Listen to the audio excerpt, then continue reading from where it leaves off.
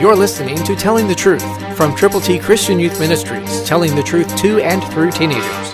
Here is Triple T founder and president, George Dooms. Believe on the Lord Jesus Christ. Where are you in your personal relationship with the Lord Jesus? Can you identify with Ephesians 4:13, New King James? Till we all come to the unity of the faith and the knowledge of the Son of God, to a perfect man, to the measure of the stature of the fullness of Christ. It's pretty outstanding, isn't it?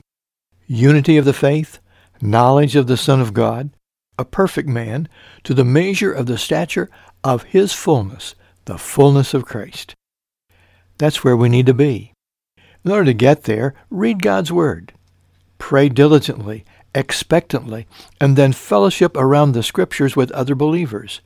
Together, pray for those who don't yet know Christ, and determine how to go to them with God's saving gospel.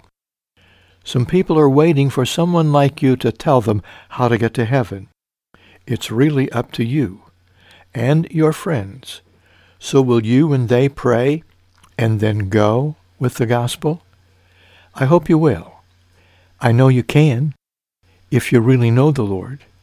Do you realize that someone can go to heaven if someone like you will tell them? Will you be the one? You can, so do it.